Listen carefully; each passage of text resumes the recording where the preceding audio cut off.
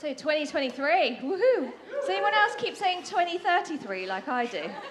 Even on the keypad, I keep putting 2033 instead of 2023. So if I say 2033, forgive me. But anyway, so this year, I just want to say that the last maybe 2-3 years since 2020, it's felt like a bit of a tidal wave that came from nowhere, that shook us all, and we were all kind of, whoo, what was that? And I feel like 2023 is time not to be buffeted anymore, but to stand up, to look at those waves and to say stop. And as a church, in the nation, globally, that's what we need to do. It's time for the church to rise up. And one way that we can do that is through prayer. And we want 2023 to be a time where we start to be mobilized in prayer, where we get a passion to pray as Jesus taught us and to know the power of our prayers. I just want to say to us as a church this year, we're going after Jesus like never before. We're going after him as our King, as our Lord, as our Savior, as the real leader of this church. We're going after him and his ways. And we can have all the other stuff, every different choice, every single life decision laid out before us. But if it's not got Jesus at the center, throw it aside, say no to it, and say in your heart to the Lord, as for me and my house, we will serve the Lord.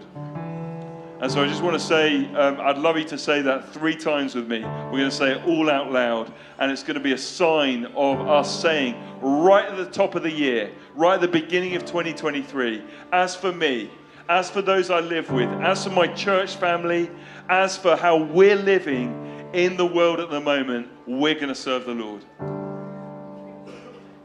And so I want to pray, Holy Spirit, would you ignite this year, this morning, how you want it to be ignited.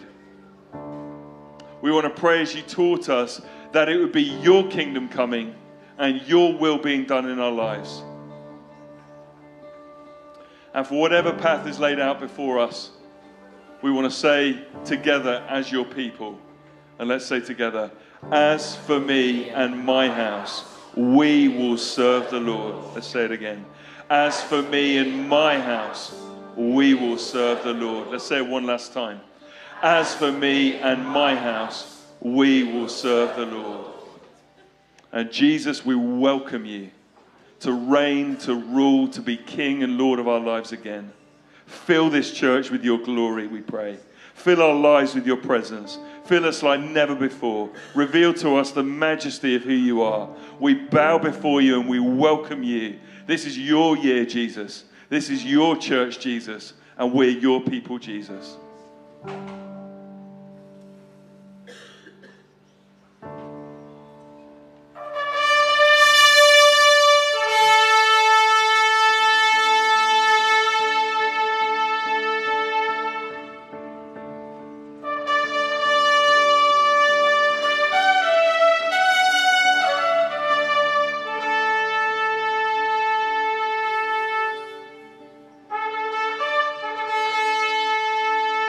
Because our faith is not about just singing songs.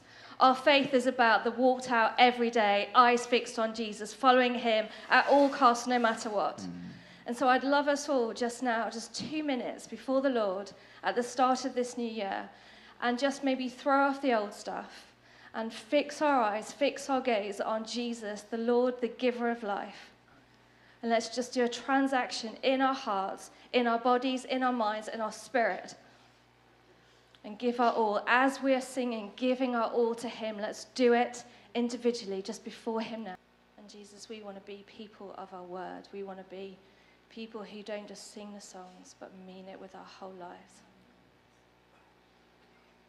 And so at the start of this new year, would you untangle us, set us free from the things that have held us back from pursuing you more dearly. Set us free.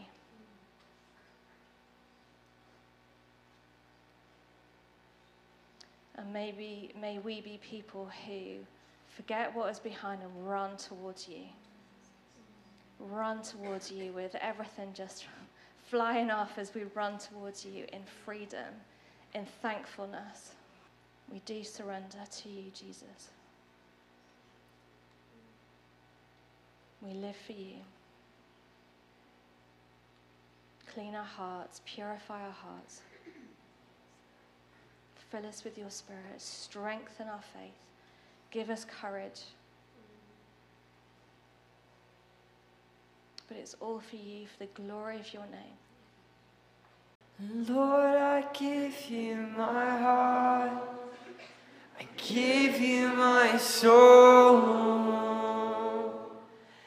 I live for you alone. Every breath that I take, every moment I'm awake. Lord, have your way in me. Lord, I give you my heart, I give you my soul. I live for you alone. Every breath that I take, every moment I'm awake. Lord, have your way in me. Yeah, Jesus, we love you. We enthrone you in our lives and in this church. Amen. So the reading is taken from Luke chapter 2, and we are beginning to read at verse 22. When the time came for their purification according to the law of Moses, they brought him up to Jerusalem to present him to the Lord. As it is written in the law of the Lord, every firstborn male shall be designated as holy to the Lord. And they offered a sacrifice according to what is stated in the law of the Lord, a pair of turtle doves or 2 young pigeons. Now there was a man in Jerusalem whose name was Simeon. This man was righteous and devout, looking forward to the consolation of Israel, and the Holy Spirit rested upon him. It had been revealed to him by the Holy Spirit that he would not see death before he had seen the Lord's Messiah. And guided by the Spirit, Simeon came into the temple, and when the parents brought the child of Jesus to do for him what was customary under the law, Simeon took him in his arms, and he praised God, saying, Master, now you are dismissing your servant in peace, according to your word. For my eyes have seen your salvation, which you have prepared in the presence of all peoples, a light for revelation to the Gentiles, and for glory to your people Israel. And the child's father and mother were amazed at what was being said about him. And then Simeon blessed them and said to his mother Mary, This child is destined for the falling and the rising of many in Israel, and to be a sign that will be opposed, so that the inner thoughts of many will be revealed, and a sword will pierce your own soul too. This is the word of the Lord. Jesus, living word, would you come and divide soul from spirit? And would you teach us and guide us into your ways? In the name of Jesus. Amen. But if you are new amongst us, or you've forgotten, we've just found ourselves we find ourselves today 6 weeks into an 18-month series going through Luke's Gospel. We're not missing out any verses. We're going to come into land at the end of April 2024, and straight away in the beginning of May 24, we're going to jump straight into Luke Part 2, which is the book of Acts. And then we're going to follow that through into the beginning of 2026, unless Jesus returns. So that's the plan. And I think really the heart behind this is to first look at Jesus in the Gospel of Luke, and then look at Jesus' body, the church. So more Jesus really in the book of Acts. Primarily because I know my own heart that I love to twist God to fit and conform into the shape I'd like him to be. Whereas if he's God, really he should be twisting my heart to conform and fit into the shape that I was purposed to be. And so the reason for going to his word is to see and to really look at it in detail, verse by verse, is so that we're not creating a sense of Jesus that sort of fits into, our lives. So that's our heart behind it. And this morning, we're going to look at a very moving story, which is perfect, as my voice breaks, perfect for the beginning of January, because you can feel the sort of darkness surrounding the people of God, into which an elderly man illuminates who this child Jesus is, barely 40 days after his birth. And we'll get there in just a moment. I want to ask two questions this morning as we look at this passage. And the first question is perhaps something you've been thinking about on a personal level as it's the new year. But I want to ask you this question for us as a church. What on earth are we doing?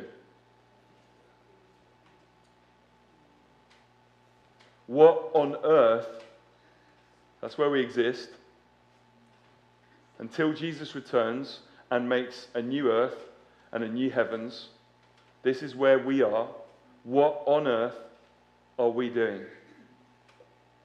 And we may be resetting our lives, and we find ourselves as a church in a month of prayer. You can find our daily calendar on the website and sent out by email. We're going to get ourselves ready, and in Lent, I love this time of year. I've got to say, I love Christmas, but I'm pleased when it's out of the way, because I feel like it's kind of like, yeah, we can get to the proper stuff of seeking the Lord. And when we get to the end of January, we've got a couple of weeks off, and then we're going to jump into Lent, 40 days of prayer and fasting, and we're going to seek the Lord together. So this month is more personal. Lent is really about corporately seeking the Lord together, and we'll talk more about that as we go forwards.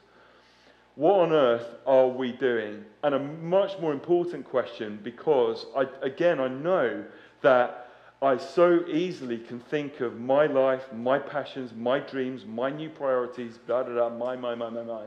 A much bigger and much more important question is, what on earth is God doing?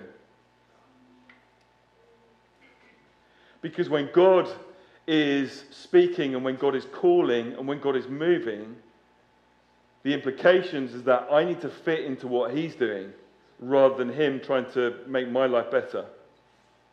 And when I come into his story, my life, of course, becomes what it always should be, and it is much better, even if it at first feels more uncomfortable. And I want to ask the question, what on earth is God doing? Because I think, fortuitously, without planning, we've got a few clues in this passage, and we'll come to that in just a moment. So Jesus is brought by Joseph and Mary up to Jerusalem, away from their hometown, and he's presented in the temple. And there's two things going on, and we'll come to the focus of this passage, which is Simeon and his taking of Jesus and prophesying over him in just a moment. But just a couple of keys, if you like, as to why Joseph and Mary go up to Jerusalem. It's because, and we have it 4 times in this passage, they are doing everything according to the law. Joseph and Mary follow God. They follow the law. And there's 2 things going on as to why they need to go to Jerusalem. The first is found in Leviticus chapter 12, and the second is found in Exodus chapter 13. They would have known that, and that motivates their action to go to Jerusalem and to offer Jesus. They also offer sacrifice. And we find in verse 23, as it is written in the law of the Lord, every firstborn male shall be designated as holy to the Lord. That's Exodus chapter 13. Now, Exodus 13 is where God's people are just being released from Egypt, from Pharaoh, who refused to let them go until God twisted his arm with multiple plagues, including the killing of the firstborn. And in Exodus 13, it lays down the principle that to remember God's deliverance from tyranny, God's deliverance from evil, God's leading of his people into freedom, every family, if they have a male, is to offer him as the firstborn as an offering to God. And so Jesus, being Joseph and Mary's first child, obviously, they come and offer their child to the Lord in accordance with the principle laid down in Exodus 13. Now then, what we find in 24, and they offered a sacrifice according to what is stated in the law of the Lord, a pair of turtle doves or 2 young pigeons. Now I know that you woke up this morning and you thought to yourself, reading ahead in Luke, I wonder what the 2 turtle doves and 2 pigeons mean. That was foremost in your minds, and you're wondering what on earth, God was doing and all of that. What on earth is he doing? Well, again, this takes us to Leviticus 12. Because in Leviticus 12, according to the law, which is designed to enable God's people to be pure, clean, and holy as a light to the nations, after childbirth, a mother would quarantine herself, incarcerate herself for 40 days, and then be required to go to the temple and offer a sacrifice for her purification. So not only are they offering Jesus, they're offering a sacrifice for Mary to be pure and to offer that sacrifice that the law laid down in Leviticus 12. But what's interesting, you say, James, tell us more about these turtle doves. And I say, well, my people, I will tell you. Okay, so if you read Leviticus 12, what you have to offer is a lamb and a pigeon. Unless you're poor. If you're poor and you can't afford a lamb, you can offer 2 turtle doves or 2 pigeons. Now Luke, as a precise historian, doesn't want us to miss this. And he wants us to understand that Joseph and Mary offered what they could. But clearly, they were offering from their circumstances as a poor family. Now, Luke wants us not to miss this, and this is going to come time and again, thumping us around the head. We called this in Mary's song in chapter 1. When God is moving, the proud are scattered in the imagination of their hearts. The powerful are thrown down from their thrones, but the lowly are lifted up, and the hungry are fed. What you've got, Luke is going to come time and again, this topsy-turvy, upside-down kingdom, where in the world's eyes, the powerful, the elite, those with status, those from the right backgrounds, those with material resources, are no use, really, according to what God is doing. Now, I don't mean no use, but there's a choice, because God is working for those who are free of all that, to be hungry for him. Luke is going to sharpen Matthew's. Do you remember in Matthew's Gospel how he tells us Jesus' Sermon on the Mount? And right off the bat in the Beatitudes it says, "Blessed are the poor in spirit, for theirs is the kingdom of heaven." Okay? Well, thumping us around the head in Luke chapter 6, we're going to have Luke's version of the Sermon on the Mount. And let's just setting aside the who is right and the historicity for a minute. But Luke in chapter 6 will tell us that Jesus taught us, blessed are the poor, for theirs is the kingdom of God. Now, why is that? Because to be rich, according to Jesus, is a very, very, very difficult thing to endure and to enter the kingdom. Do you remember Jesus' words? It is easier for a camel to pass through the eye of a needle than for a rich person to enter the kingdom. Why is that? Because the more we have, the more stuff around us, the more our hearts are taken away from a tunnel vision devotion to the Lord. In 1 Timothy, Paul says, beware the rich who wither away amidst the busy life. I think that might be James chapter 1, not 1 Timothy. But it's the same emphasis. There's stuff around. I know people who have loads and loads, and they're so distracted. There's so much pressure and stress, and it pulls our hearts away from being devoted to the Lord. Now, you and I in this room are all the rich on planet Earth. I know, even saying that there are people in our community who will be concerned even about making payment for their bills by the end of the month. I know that, in our community and in our villages, that there is real material hardship. But when you look at planet Earth, we are the wealthy, we are the rich. And so our challenge straight off the bat from Luke's attention to bringing us this is we cannot let the narrative of the world, which is money, money, money, stuff, stuff, stuff, cloud our lives from single-minded devotion to the Lord. I was talking to our kids who are almost all teenagers. And I was trying to be culturally relevant. So I was saying,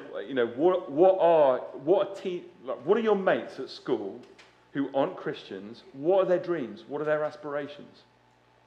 Like, what are people longing for in our day? And do you know what they said? All our mates just want to be rich. Because they think that if they're rich, they'll be happy.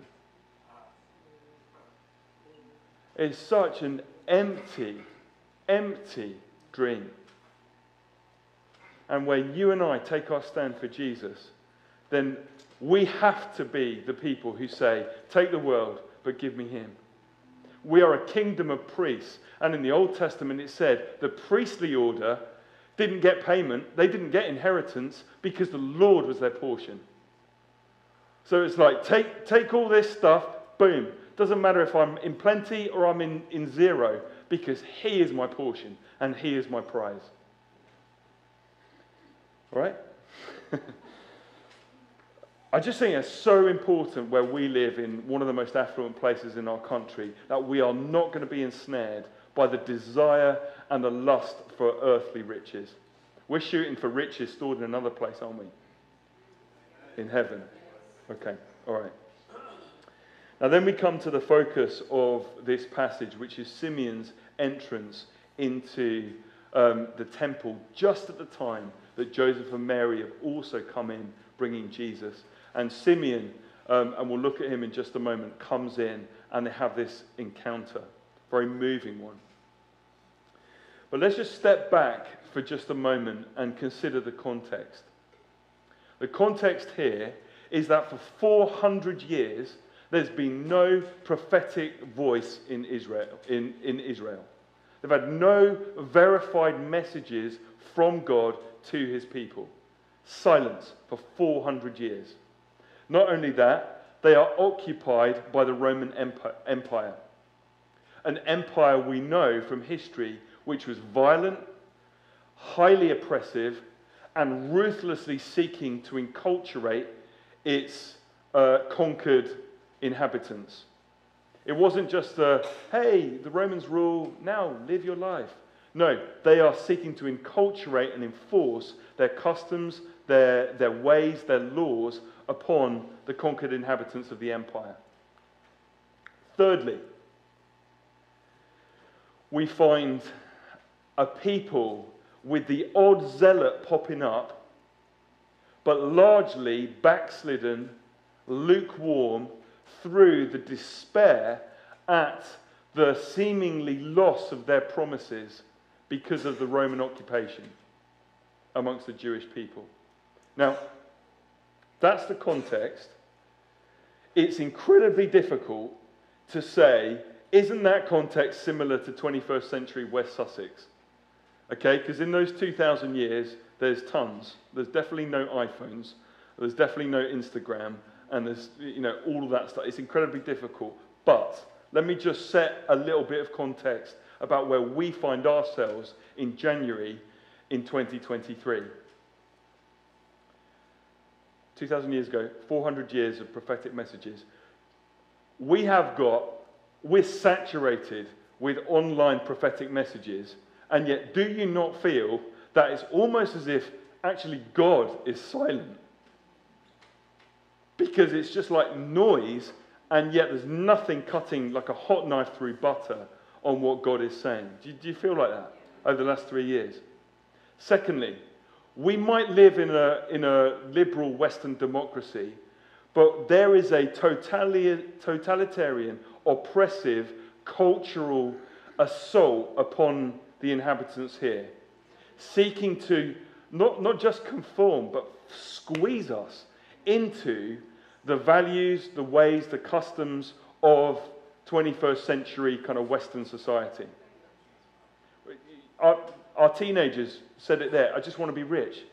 Because basically communism's failed, so capitalism, which is about the free market, making money, if you make money, you're rich, you're happy. There it is. This is what's going on. You know, we're going to find again and again through Luke the rebalancing of the role of women. You know, in a moment, or in 7 days, David Ingall's going to speak to us about Anna, the prophetess, who, when she hit her tragedy, ran to the temple and gave 84 years to fasting and prayer to see the Lord. But Luke wants us to see that alongside Simeon, there's Anna. Alongside Zechariah, there's Elizabeth. Alongside Joseph, who doesn't seem to get it, is Mary. You know, it's the rebalancing here. And yet we're living in a day and age where the subjugation of women has gone underground through the disgrace and horror of pornography. This is where we live, and it is coming at everybody through technology. And it is seeking to conform us to its values and ways, and to bow down and worship the God of this age. Finally, the third thing, backslidden people through disappointment and all of those things. By any single statistic or survey, be it the census that came out recently, did everybody see that? The stats of believing Christians in this country is plummeting. You look at internal church stuff, it says the same. Starkly amongst children, young people, and young adults. I saw a survey recently that just in this country, forget America or anywhere else, in this country, 48% of ministers across the denominations since 2020 have seriously considered resigning. They're not a retirement age, have seriously considered resigning because they're exhausted, wrung out, and in despair. Now, I want to set that context because we have to see, in their context 2,000 years ago, all seemed lost, and yet God is on the move. And I just want to say to you this morning, I'm going to come back to this in a few moments, this may be the context, but I am telling you, God is powerfully on the move. But it's almost like the natural world situation that we find ourselves in. Right now, in January, in the dark, it looks like nothing is growing and everything is barren. And yet, actually, if you go on Winter Watch, which I never do, so I don't even know if it would do this. Do they have a Winter Watch? Okay, anyway. What I do know is that on the surface, it looks barren, it looks dead. But under the surface, under the soil right now, all the roots are blossoming, they're all blooming, they're all starting to grow. And in a couple of months' time, we'll begin to see that. And that's exactly what's happening here. They've heard nothing for 400 years, and then suddenly Simeon collides with Jesus. Right now in 2023, it seems like nothing is going on, and it's all going down the tubes. But I'm telling you, God is on the move, powerfully. But it's not in a kind of trumpet blast. I mean, we had John's trumpet this morning, but it isn't that. It isn't in national announcements and rah-da-da, big program, da-da-da-da. It is almost in the invisible, in the dark, but the Holy Spirit is moving powerfully. And so, I just want to say to us all this morning, what on earth are you doing? What on earth are we doing? And what on earth is God doing? And we'll return to that in just a moment. Are you all right? I'll tell you what, I am burning for Jesus this morning, so just strap yourself in. Now, there's a man in Jerusalem whose name was Simeon. Here's the description we have about him. This man was righteous and devout.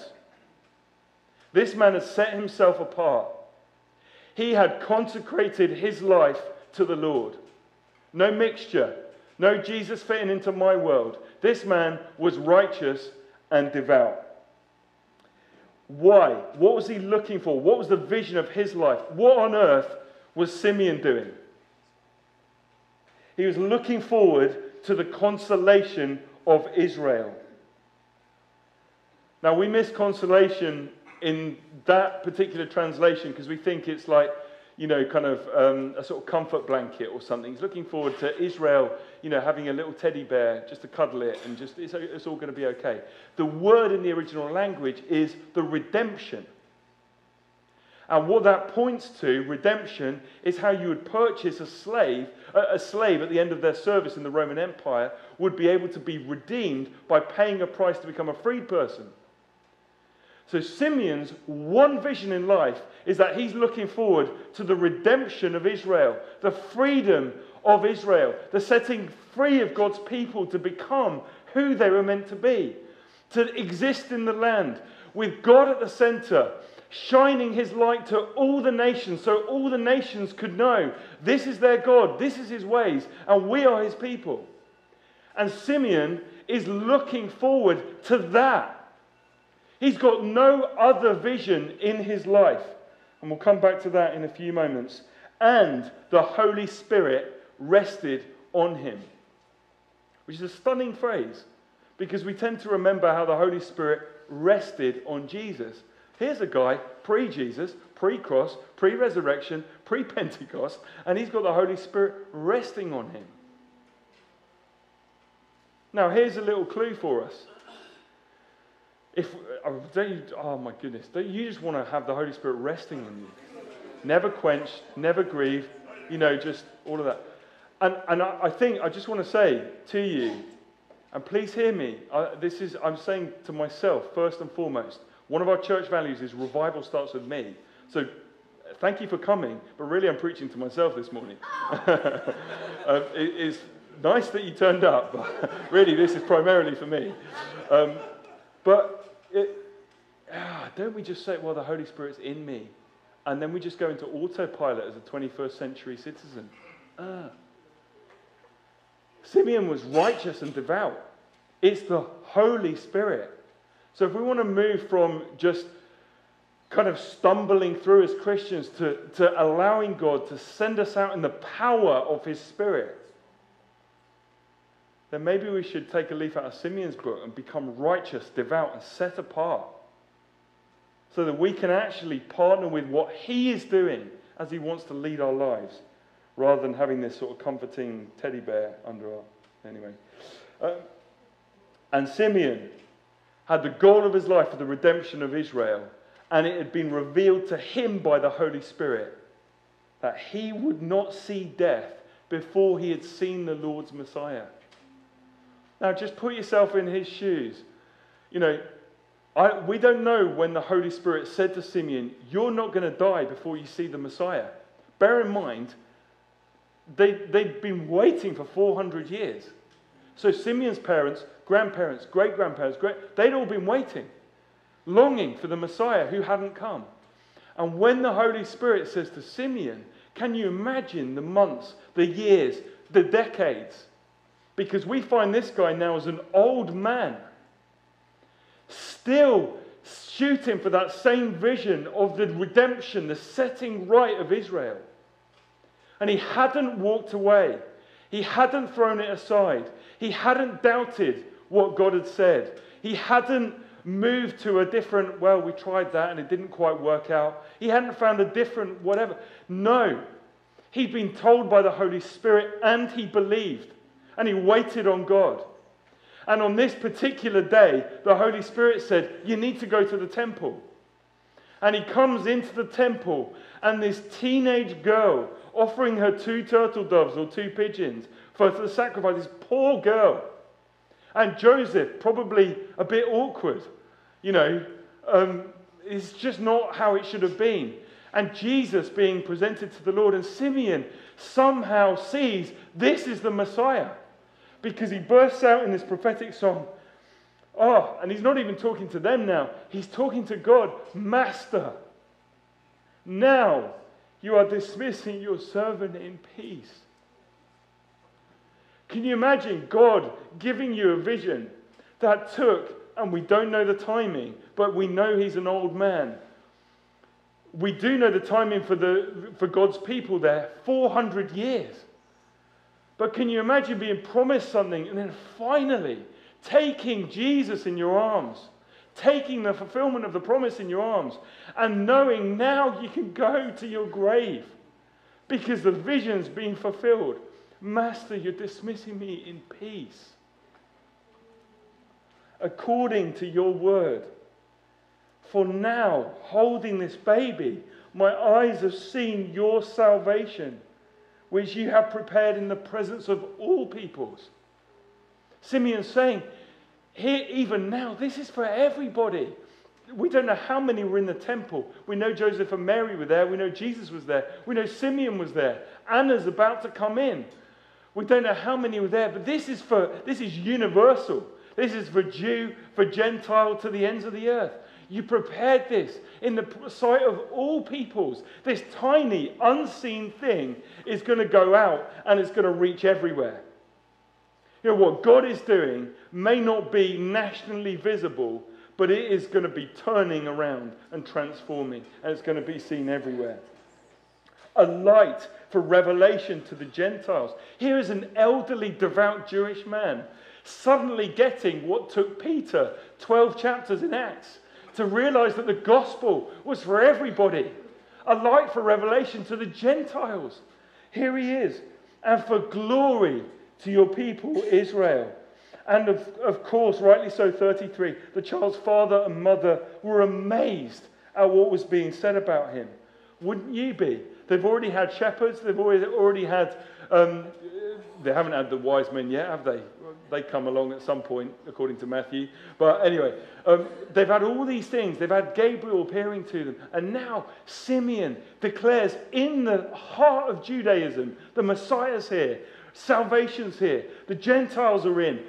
Glory's coming to Israel. Wow. And they're amazed. And then here's the shadow, which you get right throughout Luke's gospel. This is far from 21st century self-help. Everything's going to go abundantly if we just, ask Jesus to bless our plans. I'm sorry. I've just taken a baseball bat to that garbage. Because read the Bible. Read the Bible. Let me just see what it says first. Then Simeon blessed them and said to his mother Mary, "This child is destined for the falling and rising of many in Israel, to be a sign that will be opposed, so that the inner thoughts of many will be revealed." Do you know why Jesus, whenever he was asked questions, asked the question back?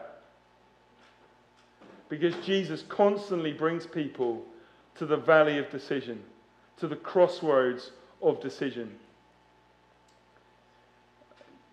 They'll ask him all sorts of stuff and he'll say, "But what do you say?" Because he is a sign that will be opposed, and he'll bring out the inner thoughts. They'll be set on display.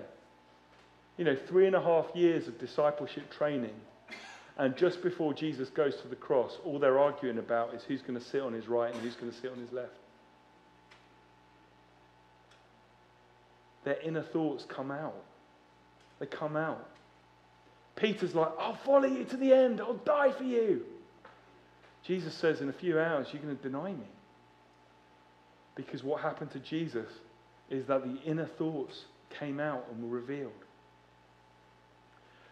Can I just say something that would really help me, because I'm preaching to myself this morning, revival starts with me, become more spiritually mature? When we feel spiritually uncomfortable, there's one of three things that are happening. It's either our own woundedness that is flaring up within and making us feel roughly, or it's the enemy breathing his voice into our ears, and we know what his voice sounds like: fear, condemnation, dread, da-da-da-da. Or it's the conviction of the Holy Spirit displacing stuff in our hearts. Now, it's incredibly hard sometimes to distinguish what's what. I think the enemy always sounds horrible. But if we feel spiritually ruffled, sometimes it's because Jesus is on the move. And we need to, if we're feeling like that, just simply ask the Holy Spirit, show me what's going on. Show me. Is it the enemy? Is it my wounded flesh? Or is it you, Lord? And if you can't distinguish it, find someone who is solid in the Lord, who loves you enough to speak the truth to you in love, and test it out. And that's how we're going to become mature. But I just want to say this. For God's kingdom to come, it doesn't come and just... lost my train of thought. If we're serious about the kingdom and the gospel, we must know that there will be confrontation and conflict somewhere. Think about the Acts church flowing in the power and glory and authority of God. Jerusalem couldn't cope with them after 8 chapters, and it had to just spit them out, just get them out. Just get it away. Sometimes when we're serving Jesus, stuff flares up. We haven't done anything wrong. It's just that the kingdom of heaven is beginning to collide with the kingdom of darkness. And it brings out all that stuff, including demons and the wailing banshees of hell. And sometimes it doesn't mean that we're doing anything wrong. It just is. And if we're following the Holy Spirit, we can find his path through that. But if we want a quiet, comfortable life, we've come to the wrong God and we've come to the wrong place.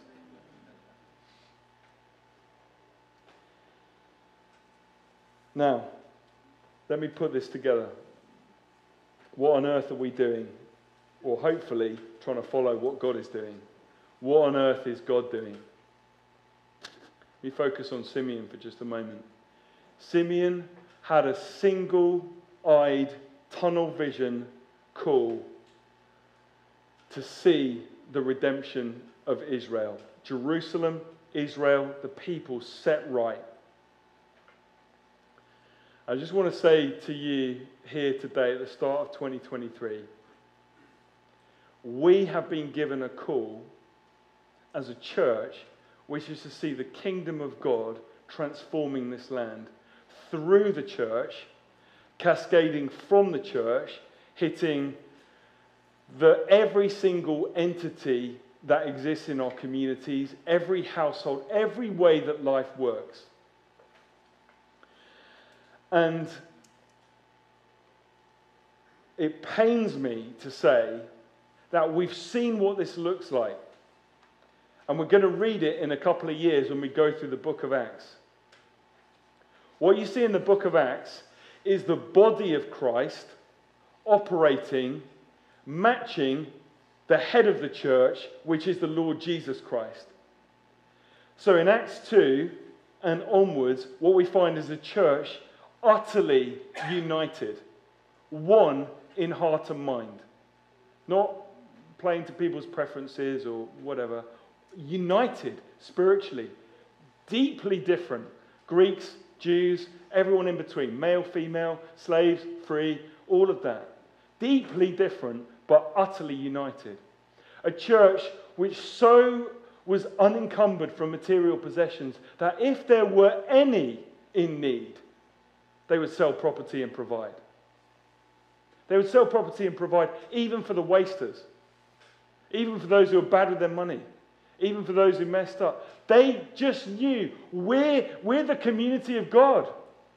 We provide. That's what we do. Miracles were occurring daily. Salvation was occurring daily.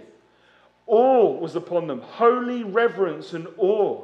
Do you remember the description in Acts chapter 5? It says that there's a contradiction. It says that the whole city was afraid of them. And yet, people were being added daily. It's like, I'm so terrified of you, and yet I can't stay away more. Do you see what I mean? It's like awe was upon them. Not to big them up and make them feel proud, but because God, Jesus, was reigning. He was active. He was authoritative. He was splendid in power and might with his people, with his church. The body was just like the head. They devoted themselves to prayer, to breaking bread. It was in their homes. It wasn't even just a church thing. They came together. They loved coming together. They weren't stopped from coming together, but they also lived it out at home, in their homes with glad and sincere hearts. This was, revival starts with me, and then I get the privilege of doing it with my brothers and sisters at church. It's like, I'm not going away from them. I can't do it without them. I love them. I just want to be with them. And I'm living it out at home. They devoted themselves to the word, to the teaching, to the breaking of bread, to what we sung about this morning. See from his head, his hands, his feet, sorrow and love flowing down. My goodness, we fix our eyes on the cross as we celebrate in bread and wine. And then we say, take the world, but give me Jesus with a whole realm of nature mine. It's not enough to tell you, so take my life, my soul, my all. This is what they were like. And for some reason, we find ourselves not living in that reality. And I'm telling you what, God is calling a generation of Simeons who are going to say, I am going to see the church become what the church should be. Not to stay in the church, but to become the church for the sake of the world. And what that means, what that looks like, is that we... let me just answer this question another way. What on earth is God doing? God, the Father, is presenting Jesus to his church. I fully believe that. And some are going to say yes, and some are going to go, it's not for me, it's all too hard. Because of the cultural collision and the spiritual battle that we find ourselves in the Western world. But I tell you what, as for me and my house, I'm following Jesus. I'm following Jesus. I'm following Jesus. And what's going to happen is because God is offering Jesus and what Jesus commanded, not even Jesus, my boyfriend. It's like Jesus according to who he is, not who I think he is, and what he commanded in his word. He's offering this to the church.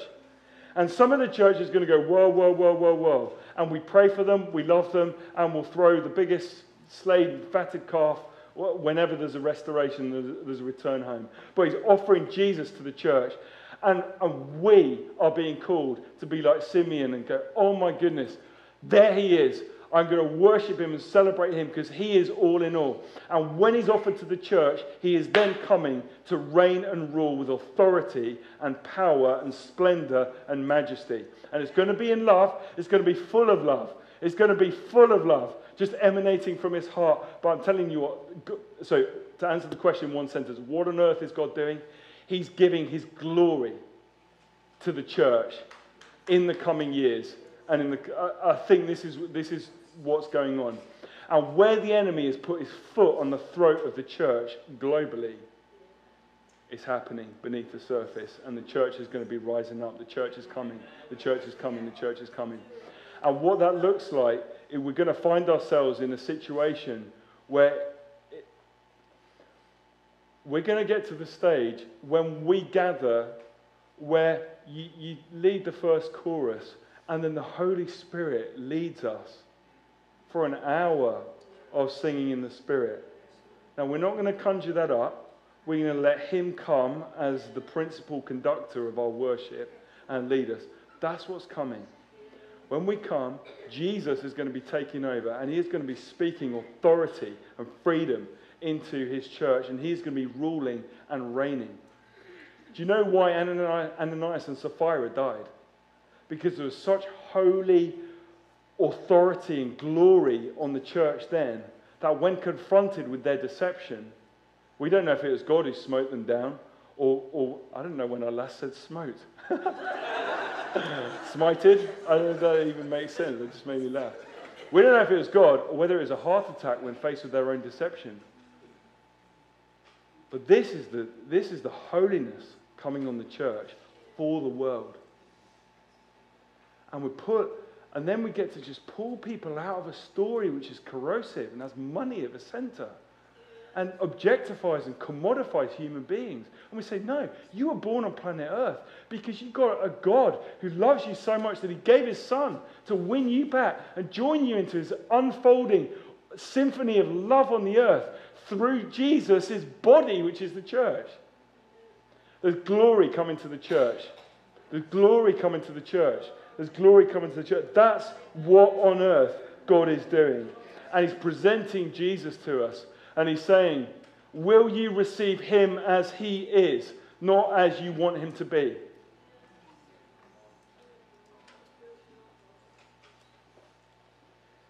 And, I'm a church man, but I read my Bible. The Lord isn't coming back for disconnected individuals who love Jesus. He's coming back for a bride, and that's called the church. And it breaks my heart where we've been. But you know as well as I do that we follow the God who is the God of crucifixion and resurrection. And I'm telling you, 2023, the resurrection is starting.